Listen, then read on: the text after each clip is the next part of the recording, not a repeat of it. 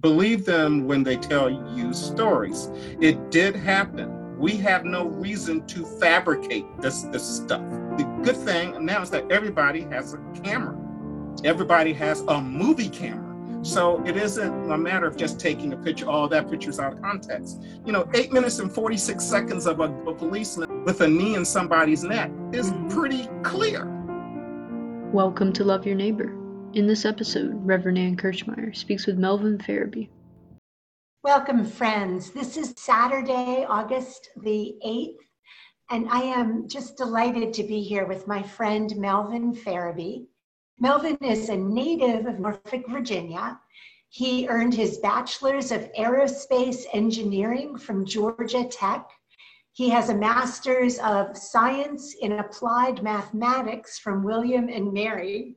And so he is, as he will say, a rocket scientist. When people say it's not rocket science, it is rocket science for Melvin. Melvin is currently the Director of Systems Analysis and Advanced Concepts at NASA Langley Research Center. He was the third African American to achieve senior executive status in Langley's first 102 years. Before he was appointed to the systems analysis job, Melvin was the Director of Diversity and Equal Opportunity at Langley. Melvin and his wife live in Hampton, Virginia. They are the proud parents of 3 adult children, a lawyer, an emergency room doctor, and a PhD student in computational biology. And all 3 of those children went through St. Andrew's Episcopal School. Melvin and his wife are also the proud grandparents of 4 fabulous grandchildren. Melvin is a member of St. Vincent de Paul Catholic Church in Newport News. And I know Melvin because for 2 or 3 years, we worked pretty closely together. Melvin was the chair of the Board of Trustees for St. Andrew's Episcopal School. And we've been through lots of difficult meetings together, Melvin. Things that I appreciate about you are your grace under fire and your collaborative nature. In 2017, we did an Episcopal school Sunday service at church, and Melvin and I together did a joint sermon that day. I found the text of it just today. So I've been doing this series talking to friends of mine who are people of color and trying to get a sense of what the perspective is like from somebody who doesn't look like me as we're navigating I think for white people, maybe some new awareness of things that have, of course, been happening for a very long time. So that's kind of the background setting. So Melvin, I'm so glad and grateful that you've joined me for this conversation. And with that introduction, how are you? I am well. Thank you for the opportunity to have this conversation with you. It just shows how forward-looking you are in trying to solve trying to get a conversation going between races, and I think communication is absolutely everything. So how I feel, I'm kind of okay, given, at the beginning of this year, it was Ahmaud Arbery, then Breonna Taylor, and then George Floyd, and then everybody kind of lost their minds, and then it became Rayshard Brooks in Atlanta. And these incidents, although I thought, it isn't rocket science, it does wear on my psyche. I worry about my sons. I know every Black person, every Black parent has had a conversation with their kids. If the police stop you, your strategy is to survive the encounter. It is not to argue. It is not to do anything but survive. Mom and dad and lawyers will help you if you should get into trouble, but do whatever the policeman says. And for those in law enforcement, it really bothers me that there are some bad apples who believe that just because one has authority, they're superior. And that's absolutely the wrong tech. You have authority. We respect the authority. But I'll never forget, I did work with Katherine Johnson when she was still working at Langley. And she told me, Melvin, you are no better than anyone else. And anyone else is no better than you. So if you just go through life, I am not better than anyone, and no one is better than me. I think we can all live a lot better. So I'll just leave it there, because there is a emotion coming up with this. Melvin, of course there is. I mean, that makes such sense. Yeah. So you've started talking about this already, but just kind of what is the current situation like for you, for your family? I mean, you talked about your sons, being worried about them, and also for your congregation. And I don't know the racial makeup of your congregation. So okay, I will start. St. Vincent is about 50-50. And we are actually a very loving community. So well, as all parishes. However, we can have these conversations in real time during church, outside of church, before church. You know, where someone would come, hey, Melvin, I was going to make a joke about what was it? Voter suppression. And we kind of go like, no, don't do that. No, for God's sake, don't do that. That just sounds tone deaf. Right. But then there is, but with my, when it comes to law enforcement, and I will share this story because this one is what is building up. Mm-hmm. I run early in the morning. I get up at 3:30. I step out the door at 4, and my goal is to get back in the house by 5 o'clock, and that is warm up, run 5K, and cool down, and get back in the house by 5 o'clock. Now, yes, it's 3 miles in almost an hour, but it is. I run about as fast as a turtle moving through peanut butter. And so I finished my first mile at 4:17, and in my neighborhood there is this big circle, and so you go in one side, and a mile later you come out the other side. So at 4:17, I'm passing a mile. I know this because I've run this every day for 3 years. And then there's a guy that is walking the sidewalk on the opposite side of the street. Then as I'm running, there's a second guy that comes out from behind a car, and he walks across my path. And I'm kind of going, oh my gosh. I've got a high-end pair of earphones on. I've got a cell phone. They can beat me up. What am I going to do? I'm not going to outrun them. Mm-hmm. That's for sure. So I ran. I just kept running. They didn't bother me. I didn't bother them. I know they were breaking into cars. I just know they were breaking into cars. So as I'm running, I get out of their sight, and I'm thinking I could stop and call the police. So, and this is Memorial Day. George Floyd was killed the day after Memorial Day.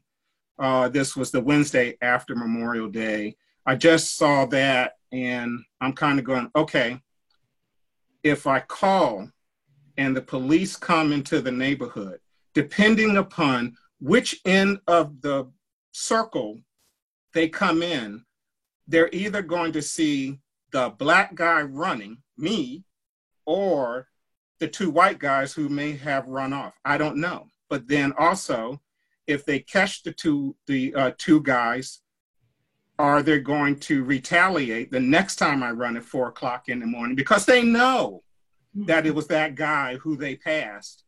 So I chose not to do anything. I just kept running by myself.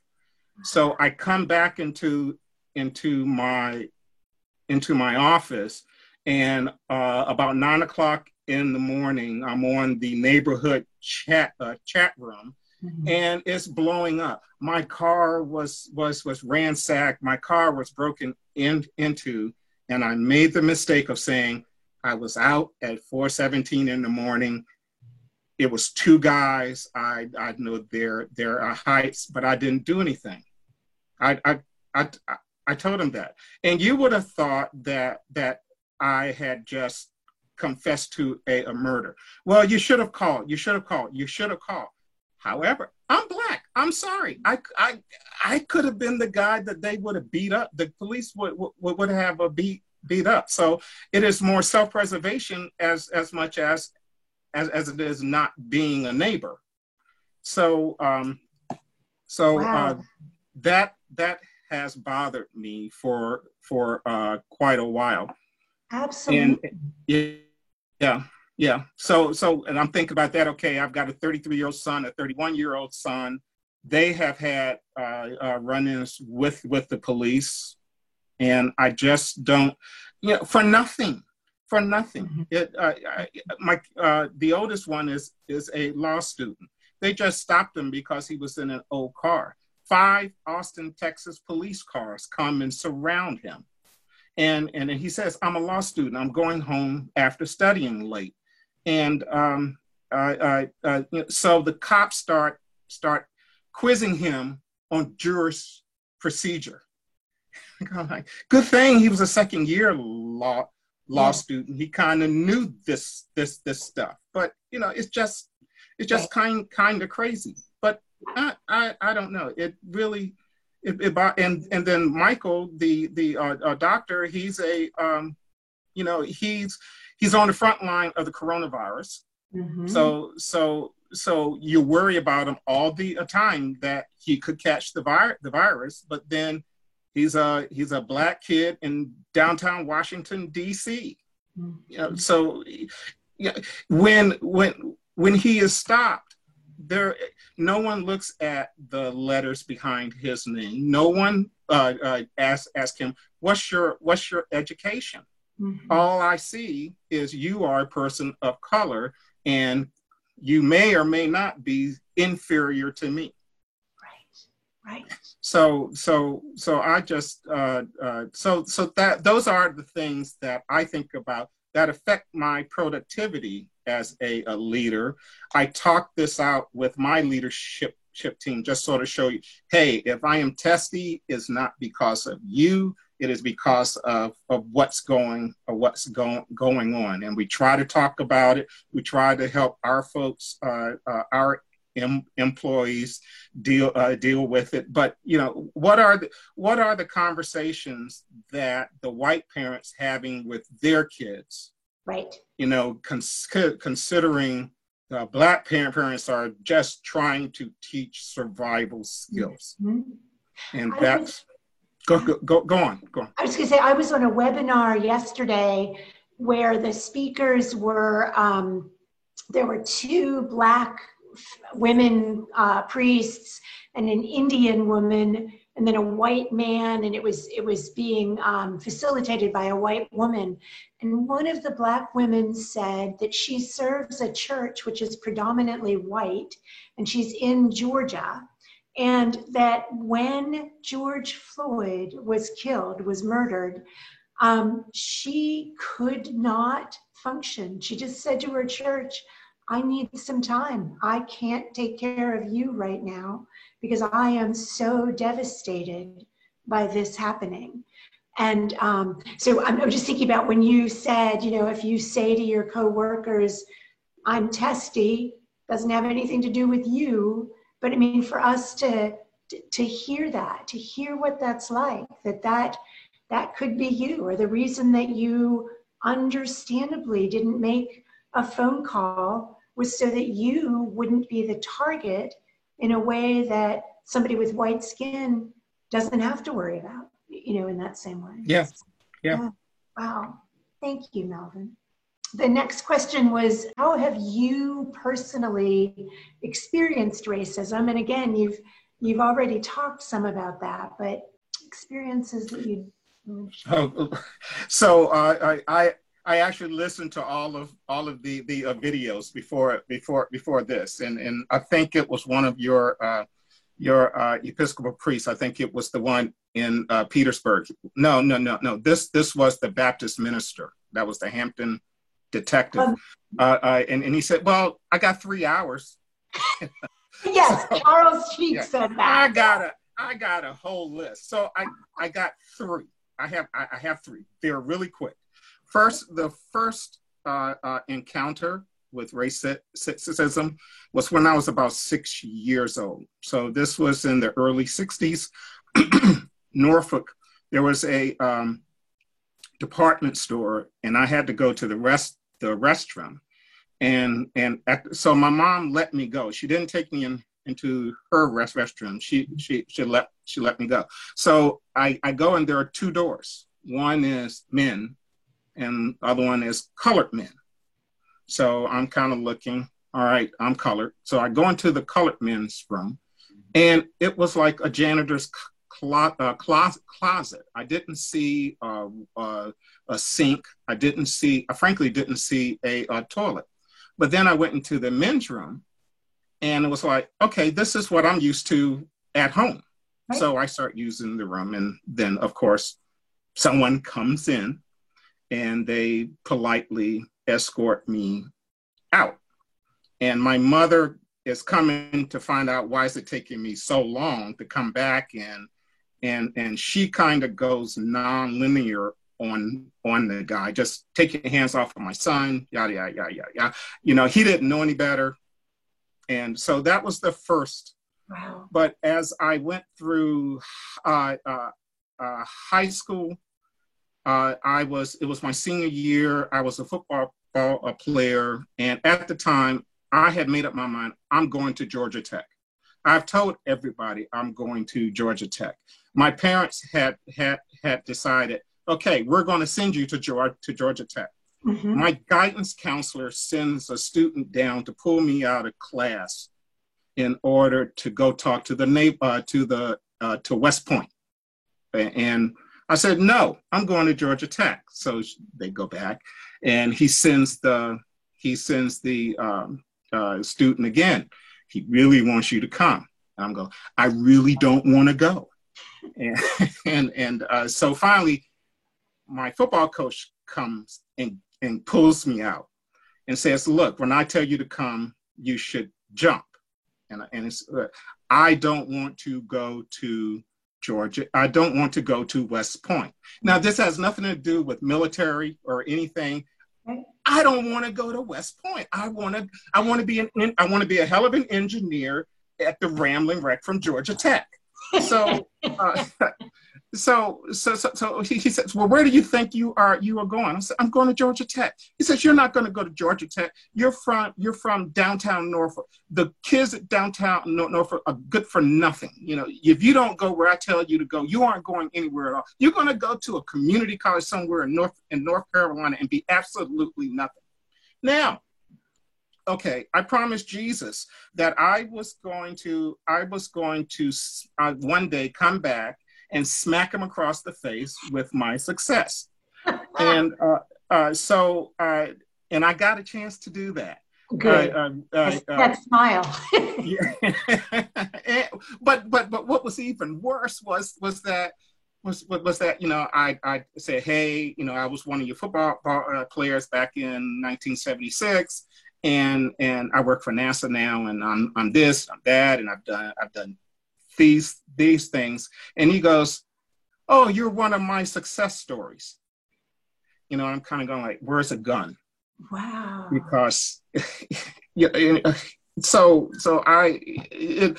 that was number two. Then number three, I was a budding engineer. This is like my first year as a full-time person at NASA, and I walk into a conference room, and I'm about to give the presentation. So I have view charts. You know, these are the great big slides you put on an overhead projector, and also I put them down. And then this guy who was in the audience, he gives me the trash can. So my boss, he sees this happens, and he knows what I was about to do with the trash can, and he said, "Mel, the janitor is outside. Go ahead and dump the trash. Come back in and start your presentation." So I went out. I put it down and started the presentation. And afterwards, you know, this particular gentleman went, "I'm sorry." Well, he should have never done that to begin with. Right. So so this is a good segue to my last story, and this is when we did the joint sermon on the Episcopal School Day. That was the same day that you introduced Lorna as your associate priest, rector, priest, minister. Associate rector, yeah. As associate rector. So everybody's saying, "Hi, Lorna, congratulations, welcome, yada, yada, yada." So we were outside and we were shaking hands. You know, I there were a lot of parents from the school and teachers. And then I had a bunch of NASA friends that were there, but there were quite a few parishioners that came up to me and shook my hand and congratulated. You know, Lorna's a wonderful person. You're lucky to have her. And they thought that I was married to Lorna. And I'm kind of going like, so did you not hear the sermon? Did you not hear the introductions? We are not together. But, you know, so people talk about microaggressions. And you know, it's just little things that dig at you. It's well-meaning, but you know, it's just like you really don't care that you heard you really didn't care to listen to the words that came out of our mouths. You just put us together as a couple, and I can only think it's because it's the color of our skin. So I just I would have a conversation with people of color. Just have a conversation. And as Lorna said, believe them believe the folks when they tell you stories, you know. So that's all I really want to say. I can say a whole lot more. I can say a whole lot. You and Charles Cheek, and I'm sure the others too, could fill hours. Yeah, one more. I promise. My daughter. So this was while she was at St. Andrews, and there was a parent who came up to me, and they said, "My son was so impressed with how smart your daughter is." So I said, "Thank you." Cut the conversation. What I heard was, your son's level of expectation of my daughter was so low that she exceeded it. That's what I heard. Well-meaning, I'm sure it was well-meaning. It was probably part of a conversation starter, but you sent me right off the reservation. I'm ready. You know, I am thinking, well, I know that your child is too dumb to make any other assessment. I just couldn't believe that these words came out of her mouth. But it was well-meaning. So the best way to say it, just thank you, and leave it alone. And Michelle is digging her fingernails in my arm so that it doesn't go any further than that. So, okay, I am done. That's, you know what, that's helpful, because I'm thinking that, so however that sounded to the white person saying it, the two people of color hearing it, I mean, Michelle didn't say anything, but she was digging in your arm because of the way it was impacting her and you. She didn't want you to say anything, but wow. Thank you, Melvin. I'm sorry about the times that St. Andrews contributed. One more thing. Okay, don't apologize. Just don't apologize. Amistad, the movie, the slave ship, about the slave ship, and okay, it was a pretty dark and gloomy, depressing movie. So I had so many people come to me and just say, Melvin, I'm so sorry. I'm so sorry this happened to your people. And okay, again, you go kind of like, thank you. But what I am hearing, well, how I interpreted that is that first, you're not the spokesperson for the white race. Mm-hmm. I am not the person representing the black race. Okay, it was tough. It was depressing. I can understand that, but you don't have to apologize to me for that. It's okay. We have we understand. We understand what's happening, and we understand that you want to be an ally. However, it's okay for you to make mistakes. That's good. It's okay to have that. Yeah, it's okay to make a mistake. We will help you. We will help you. Nope, that's not what you really want to say. Nope, that's not the strategy you want to take. However, if you try this particular way, you'll get further in the conversation. And we know you're trying. We know you're trying. So there never should be like, gee, I'm sorry that this happened to your people, because that's okay. Well, what are you going to do about it? Mm-hmm. Thank you. That's tremendously helpful. And so, in fact, you've already kind of started. The next question is, what can white Christians do to be allies for you?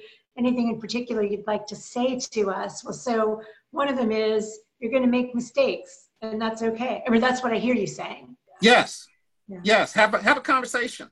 Have a conversation with a person of color. Mm-hmm. We know you're going to make a mistake. Heck, we're going to make mistakes. The folks of color.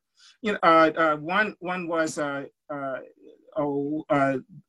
went to a Southern Baptist church back in the 70s, and I thought that I was I don't know. I thought that I was people must have thought I was a terrorist. Now, I was invited. It was my buddy and I. We went, and we sat with a couple of our classmates, and we were not welcome at all. And then so that was 1975-ish. And then in 1995, the Southern Baptist Convention issued a resolution on racial reconciliation.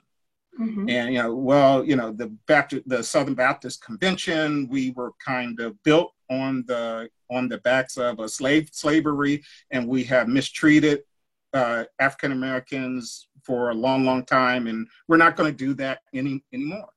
But because of that instance at that church 20 years prior, mm-hmm. You'll never get me to go into a Southern Baptist church again. the apology, the resolution is not accepted because of the way I was treated. So I don't have to put myself in that position anymore. So, but have a conversation with a person of color. Believe them when they tell you stories. It did happen. We have no reason to fabricate this stuff. Yes, the good thing now is that everybody has a camera. Everybody has a movie camera. So it isn't a matter of just taking a picture. Oh, that picture's out of context. 8 minutes and 46 seconds of a policeman with a knee in somebody's neck is pretty clear. Yeah. So, but I would also say, don't say you're not racist. You really got to be anti-racist. You got to stop it where it starts. Somebody says something, if it ain't right as a Christian, then say something about it. And there are times when I might not be able to make that statement. I need you to make that a statement. As one of your interviewees, we have been marching forever, but now young white folks are now engaged in marching. Let the children lead. So. Yep. Great. That's really helpful. Thank you. So then, what, if anything, gives you hope these days? That's a tough question. We are. It's family.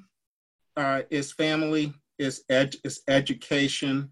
It is conversation. People are actually willing to have a conversation now with a person of color. People are actually starting to believe the stories that are going on. It is as a Catholic, we see the face of God in everyone we meet. So there's a lot of times where it's pretty hard to do that. Yes. It's pretty hard to do that, but you have to allow good intent.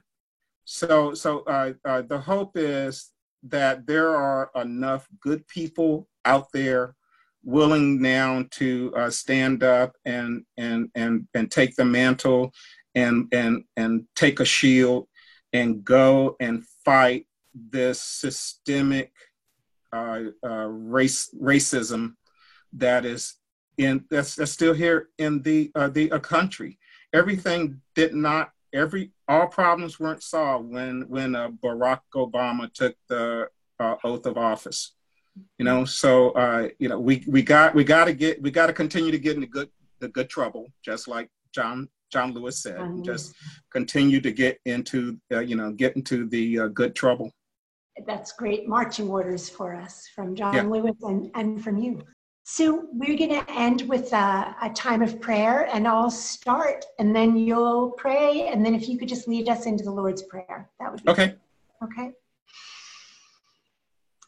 Holy God, I thank you so much for my brother Melvin, for his candor, his vulnerability, his graciousness in taking and making the time to have this conversation. I pray that I and the others who are able to hear his words will learn from him and take to heart his advice, remember his stories, and especially that we may strive with Melvin to see your face, Jesus, in all of those around us. And in those times when hope may seem hard to come by, gracious God, we pray to you for hope and for help. Dear Lord and Savior, bless this day, bless the work that this church is doing in fostering greater understanding between the races. We we truly need your hand to come and touch each one of us and provide us with the understanding and the love that is needed, such that we can stop this evil that is lurking throughout the world, seeking the ruin of souls. So, and as you do this, we would like to pray in the words in which you taught us. Our Father, who art in heaven, give us this day, thy kingdom come, thy will be done on earth as it is in heaven. Give us this day our daily bread, and forgive us our trespasses, as we forgive those who trespass against us. And lead us not into temptation, but deliver us from evil. For thine is the kingdom, and the power, and the glory, forever and ever. Amen. So, listener, what are you thinking and feeling right now? What did Melvin say that struck you? He started off by talking about a system in which he does not have the privilege of knowing that it will always help him. It is not going to assume that he is the innocent bystander, how he has to teach that to his children. Like Lorna in the last episode, Melvin also talked about the everyday incidences of racism, what he called microaggressions. There may not be malevolent intent behind them, but they are symptoms of a flawed society that influences our experiences and perspectives, which leads to those microaggressive assumptions. Melvin said, be anti-racist. Think about your daily life. What assumptions do you make? Where do they come from? Recognize when you're assuming and not listening. Be aware. Does it have to take 8 minutes and 46 seconds to believe someone's story?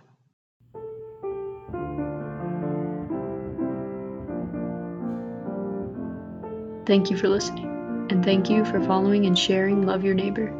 This show is produced by St. Andrew's Episcopal Church, Newport News, Virginia.